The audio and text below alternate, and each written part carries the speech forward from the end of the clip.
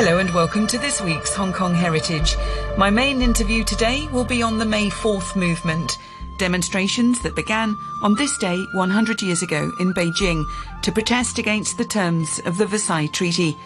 But first, a couple of small chats to highlight two exhibitions that are on at the moment. The first is called Steps Through Time and is in the lobby of the Pottinger Hong Kong at 74 Queen's Road Central. But you'll need to be nifty as it finishes tomorrow. The curator of these original rare prints is David Bellis of the Hong Kong history website gulo.com. The exhibition is a collection of about 30 photos taken from the late 1800s through till about the 1920s. And we've grouped them into three categories. So there's first group takes you a little around the area of the hotel, so Pottinger Street and Queen's Road. The second group looks at some of the people you would have seen, because that area was a hotbed of photo studios around that time. It's where people went to have their portraits photographed. And then the last section follows visitors as they went out of the city, so some of the sites they would have seen. Are they the collection of the Pottinger Hotel? Yes, it's part of the Sino Group, and the Group GM is Nick Egan. And one of her friends gave her a picture because he saw that the address of the studio was the same as the modern address of the Pottinger Hotel. So that's how it all started. And then since then, she's been slowly building up a collection of photos and invited me to come along and see if we could put them together into an exhibition, because it's their 5th anniversary has just happened. I mean, you say that this particular area of Pottinger Street and surrounding was filled with a number of the photo studios. So a number of these photographs, I think 19th century resolution is always really good for the most part. So, are these photos really top quality? Yes, they're good and sharp. They're sharp enough even that one of them, as I was looking at it on the computer after we'd scanned it, you noticed that one of the men was a bit thinning on his hair, and the studio has done a little bit of retouching for him and given him back a full head of hair. So even in those days, like long before Photoshop, they weren't averse to making you look a little bit better. So give me another couple of examples of the photos that we can see. There's several that take you on a little walk through Central in about the 1920s, and these all come from an album produced by Mi Cheung. He was one of the photographers of the day, and they're lovely and sharp. That's what I like about those. You can just see so much in them. And there's one of them as you come around past Wyndham Street, and of course then it was full of flowers. And the disappointing thing is you can't see the colours of the flowers in an old black and white picture, but luckily the collection also includes a little album of watercolours that was published, so we get to see the site in its full glory. Are you going to do smell exhibitions next time? Please don't scratch and sniff. These are valuable photos from the 1920s. David Bellis there of the Hong Kong history website gulo.com, talking about Steps Through Time, which is on show at the Pottinger Hong Kong until tomorrow. Trolleys are a common sight in Hong Kong. Large ones, small ones designed to go down narrow alleyways and down steps. Tai Kwun, the site of the former Central Police Station complex, has an alleyway exhibition called Trolley Central. I talked to Tai Kwun's head of heritage, Winnie Yang. Trolley Central is actually one of our very first heritage exhibitions in Tai Kwun. The idea is to pick up topics and observations that we found in the community that we think are crucial to the community and also, basically reflect the culture of Hong Kong. Of course, trolleys are crucial to Hong Kong. So where did you find all the different models? Our program partner is called Making on Loft, and so for the past few years they've been studying anything that has to do with wheels and how wheels can actually improve people's lives. And so them as our program partner talk to basically trolley makers around Hong Kong and also do a bit of historic research to understand better about how trolleys matter, not just today, but also Hong Kong in the past as well. So, in fact, among the models that you can see at Tai Kwun, some are, ones that we would recognise from the streets of everyday use, but some are actually showing how some of the trolleys could be modified. Yeah, so the reason why we think that trolleys are particularly important in our neighborhood is because we're a very busy neighborhood with both residential and commercial areas as well. And many of our roads are restricted areas, so no parking, no stopping there, and quite a lot of step and slope streets. And so the best way for people to do deliveries, actually, for transportation, is through trolleys. And to cope with the landscape of this neighborhood, there are trolley makers in the neighborhood that adapt to what their customers actually need. In fact, with the small exhibition that you've got down an alleyway in Tai Kwun, you actually invite people to design their own trolleys. Yeah, so the idea, if you look at all these improved tailor-made trolleys, it's all about making people's lives better, people's lives easier. And so I'm sure that everyone has some ideas of how and have experience of transporting goods. So maybe they also have some ideas of how to actually improve trolleys, not just for themselves, but for people around them as well. Trolley Central is on show until May the 12th. And on to today's main subject. The May 4th movement, which began in Beijing a century ago, still resonates today. It was in reaction to terms in the Versailles Treaty at the end of the First World War, and arguably led to the setting up of the Communist Party in 1921. China analyst and author Mark O'Neill explains to me also the discussions on human rights and rights for women that blossomed from the May 4th movement. Well, what had happened was the war in Europe had just come to an end. The Versailles Conference was underway in France to determine the terms of the end of the war. And China and Japan were put on the same table, which indicates how much the Western world understood. And China sent nearly 140,000 workers to fight in World War I. So they hadn't fought in the war, but about 3,000 of them had died, and they'd made an important contribution to the war effort in France and Belgium. So China's main demand at the Versailles Conference was that the German properties in China, which is in Shandong province, be returned to China. That was China's principal demand, as it were, in exchange for its contribution to the war. And what had happened was, during the war, the Japanese army had invaded these German properties and taken them over. So the Japanese were occupying the cities in Shandong. So the issue for... So that was basically, as you had a number of countries having various ports or controlling various ports in China. So this was the sort of German area. Yeah, so this was the German area, but the Japanese had invaded it during World War I, taking it over. So among what was formerly a German area would have been cities like we'd recognise today, like Qingdao. I mean, Qingdao is an important city. It's a big port, it's an industrial city, and it had been developed by the Germans. And China said, this is enemy property, enemy occupation, so give it back to us.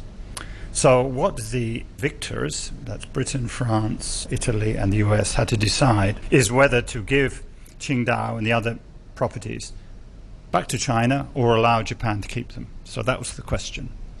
Since it's within China, why are these decisions being made in Paris? Well, at that time, foreign countries had many special areas in China. I mean, foreign concessions. In Shanghai, for example, many countries had concessions. Tianjin was a foreign concession. There were concessions all over the place. But the ones, of course, that belonged to the victorious powers, there was no question about them being returned. It was only because it was Germany. Now, during the war, Japan was an ally of France, Britain, and Russia, and was invited to send soldiers to fight, but they didn't. But they did send their navy. And in the Mediterranean, the Japanese Navy did play a role in escorting other Allied ships, keeping off German submarines and warships, and rescuing people who'd been sunk. So she had made a contribution to the war, but not a very significant one. So what happened at Versailles was the Big Four decided Japan is our military ally in Asia. So we're going to favor Japan. We're not going to give Qingdao and the other properties back to China. So yes, because the thing to emphasise, of course, is Japan is not the enemy of the Allied forces in the First World War.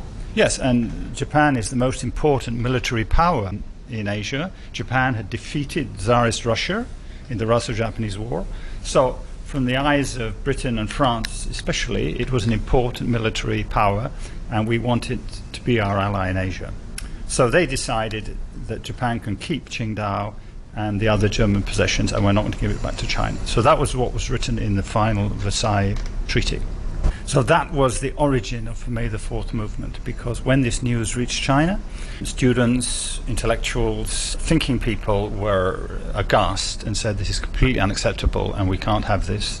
So on May the 4th, 1919, about 3,000 students gathered in Beijing, and were going to have a protest against this, demanding that the government not sign it, and that the pro-Japanese members of the Chinese cabinet resign. And we must put this in the historical context that before, China had never had such protests, student protests.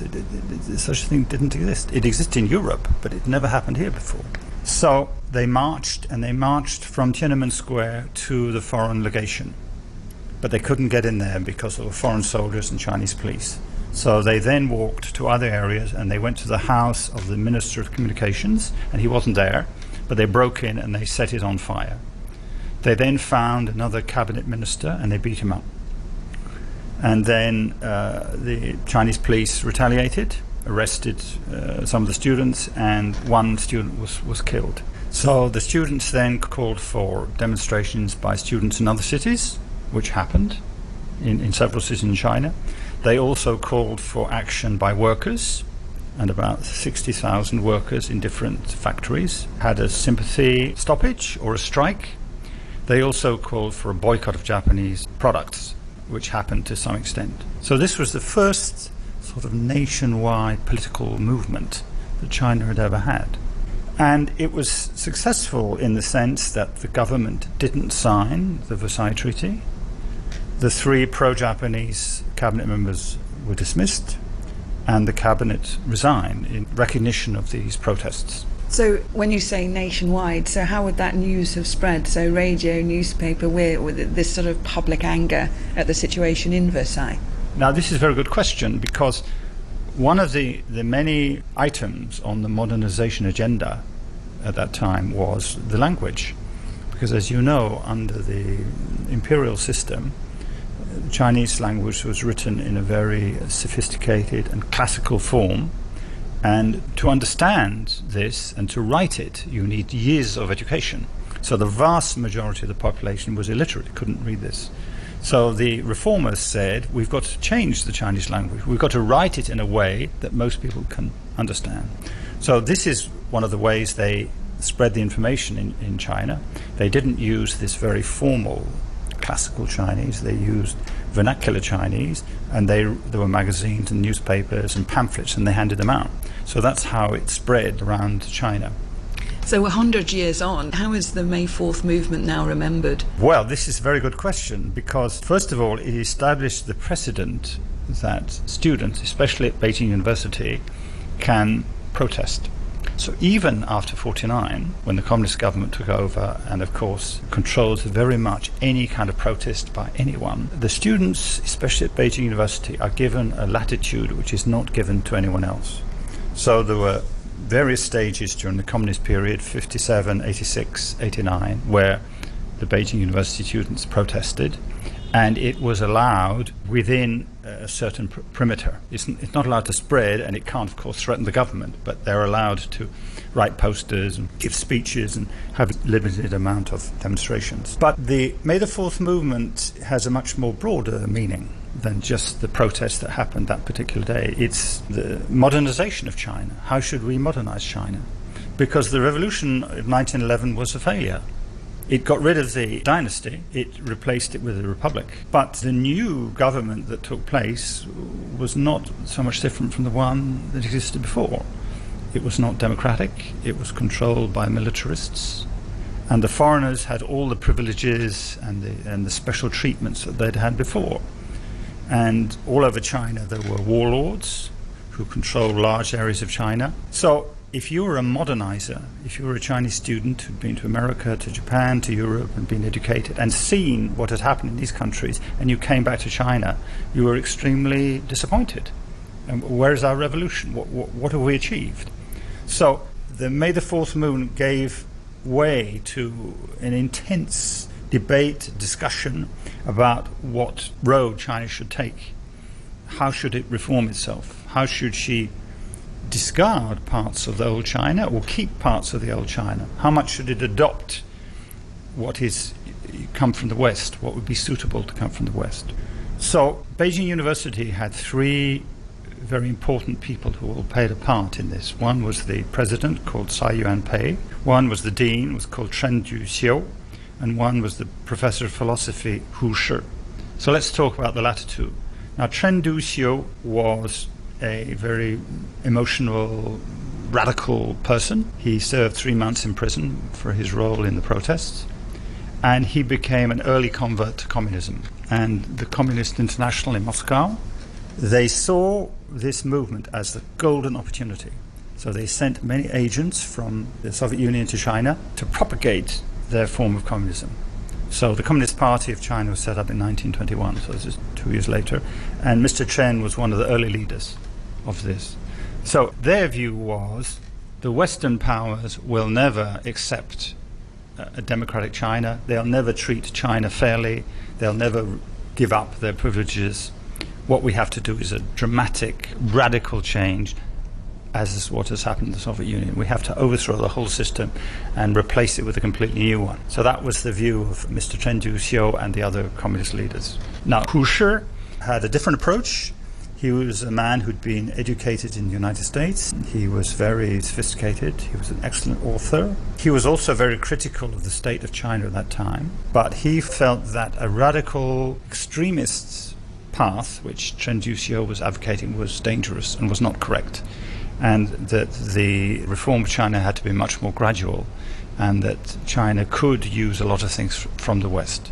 So in 1949, Hu Shi was given the option of staying in the mainland or going to Taiwan, and he chose to go to Taiwan, and he became foreign minister under the ROC government there. So the May 4th movement actually leads, in essence, to a communist China? Well, it led to many things, but one outcome was the Communist Party set up in 1921. But of course, it was not at all clear in 1921 that the communists would take power. I mean, they only took power because of an extraordinary series of events which would happen over the next 28 years. So fairer to say that they resulted in the Communist Party being established in 1921? Yes, and that as I say, Communist International from the Soviet Union came and spread its message, made many converts among young Chinese people. The party was set up, and there was a lot about China which convinced those young people that communism was the best path. But it was not the only one. There were many different streams, and of course the Nationalist Party under Chiang Kai-shek, that was another stream. So their approach would be, we should use parts of traditional China, and we should take things from the West, and we should make a new China melding both of these, but we don't use the Soviet Union as a model. May 4th movement, I mean, was it a name for, where it started out, or did it become nationwide, tens of thousands of people? And how much actually happened on May 4th? Or was it a weeks-long developing movement? Or was it more a political idea? So I'm just trying to gauge, were you having outbreaks, protests in a variety of cities throughout China? Well, what happened on that day is what I said at the beginning, just what happened in Beijing. The students marched, they burned down the house of the minister, they clashed with the police, arrests, and one fatality. So then we have, after that, protests by other students in other cities. And then we have, as I say, strikes and sympathy by about 60,000 workers. But, of course, China is an enormous country. So what we're speaking about is really major cities. So Beijing, Tianjin, Shanghai, Guangzhou. In these cities, something would happen. But, of course, in the vast hinterland of China, in the rural areas, then nothing happened. But we use this phrase, May the 4th movement, to encompass what then happened, this intense debate about all kinds of reforms, what roles China should take. And I mean, let's talk about some of the other ones. I mean, what's the role of women? Because, of course, in feudal China, women have an extremely limited role. They have to bind their feet, they have to stay at home, they have to obey their parents and their husband and their sons. They have no rights at all. So, as part of this debate, of course, some women stood up and said, we can't have this, we must have the rights which women have in Europe and the United States. And some women's rights activists came from the West and gave speeches here and were listened to very keenly. Then, of course, the whole question of human rights. What kind of rights should people have? Should farmers have rights? Should workers have rights? Is everyone the same? This was another debate that they had at the time. And then, why is China so backward? Economically, it's so backward. In science, technology is so backward. Why is this? How do we change this? How can we make China stronger? So these are all the matters debated in the events that happened after May the 4th. Do you see it as you're quite, done a lot on China's history and worked or have been a journalist associated with China since the early 1980s. So when you look at the May 4th movement, is it a time of great change, of excitement? Yeah, it's a time of great excitement because, remember, the government is weak at that time. The government's very decentralized. So we've got the Beijing government, and then we have these warlords in all the different places. And as you know, in Shanghai, for example, most of Shanghai is controlled by the foreigners. So the Chinese government's writ does not run in the foreign concessions. So it was a very free period compared to what happened in the years afterwards.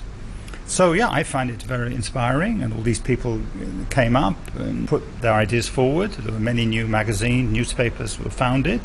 Lu Xun, the famous author, he wrote his best works at this time because it was a period of ferment and no one was quite sure what was going to happen.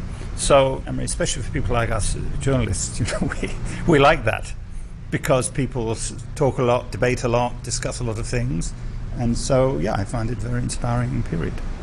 And who's in charge? As you say, the warlords in various areas, and then you've got this, again, the problem of China's geography in that you've got this remote Beijing government. But Sun Yat-sen had been at the helm of overthrowing the Qing dynasty along with other revolutionaries. Is he still in charge at this point? No, he was only president for 3 months, you see. And Yuan Shikai, who was the military warlord of Beijing, who had an army, forced Sun Yat-sen to resign, and he then became president. And then he proposed to make himself emperor. So that kind of shows you the way of thinking of Mr. Yuan Shikai, the revolution of China. But he then contracted a severe disease and died a few months later. So most Chinese see that as the verdict of heaven upon him. So yeah, Mr. Sun is still there, and he's very active in Guangzhou. This is the center of the Kuomintang. So this warlord period ends 1926 when Chiang Kai-shek leads his army from Guangzhou up to Nanjing, and he's able to unite many provinces in China, but not all. So they set up a new government in Nanjing in 1926. But he doesn't at all control the whole of China, and he has to make deals with warlords in different provinces, and they will make a deal with him as long as it suits their interests. So they will agree to be under him on the condition that they keep their authority in their particular province or their particular region. So it's a more centralized government than before, but it's not a truly national government. And of course, as we know, the Japanese saw this, so they invaded Manchuria and took over Manchuria, and then they invaded other parts of China because they saw that China was weak and decentralized.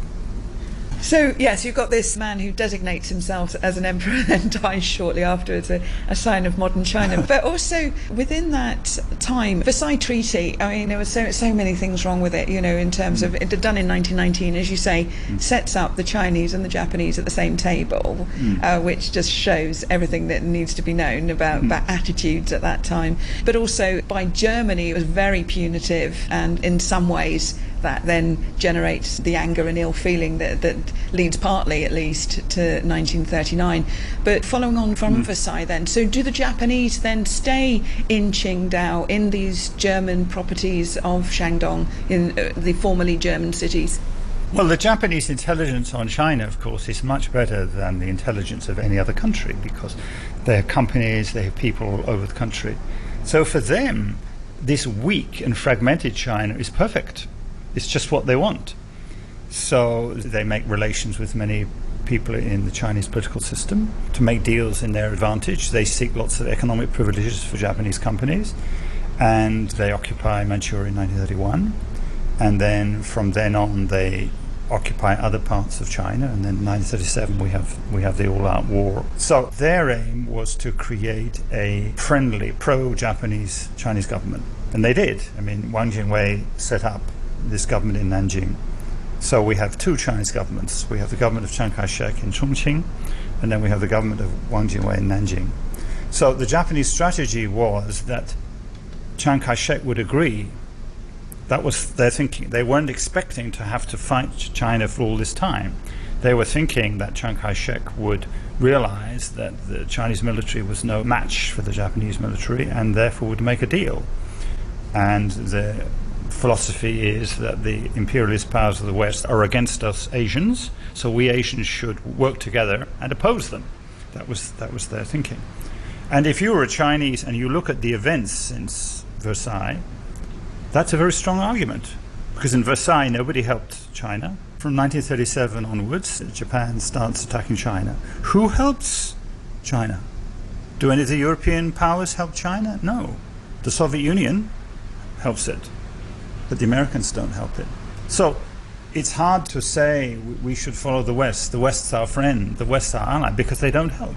I mean, the Japanese have a kind of logic into thinking they could have no war in China and have a pro-Japanese government. And therefore, Japan could use all its military power to attack the Soviet Union or attack Southeast Asia. But it failed. Through the May 4th movement, the then Peking University, now known as Beijing University, has these increased powers of protest within the realms that the Chinese government approve of, which then is shown in, as you say, in the 1950s, then again in 86, and then in 1989, very tragically. So in terms of May 4th, 100 years on, I mean, how is the communist government, are they going to be marking that this weekend? Yes, but of course in a very constrained way, because they say we are the inheritance of that movement. So the movement leads to the founding of the Chinese Communist Party, and then that leads to the overthrow of the Kuomintang government in 1949. We are the continuity of that movement. So that's what they say. So that part will be remembered.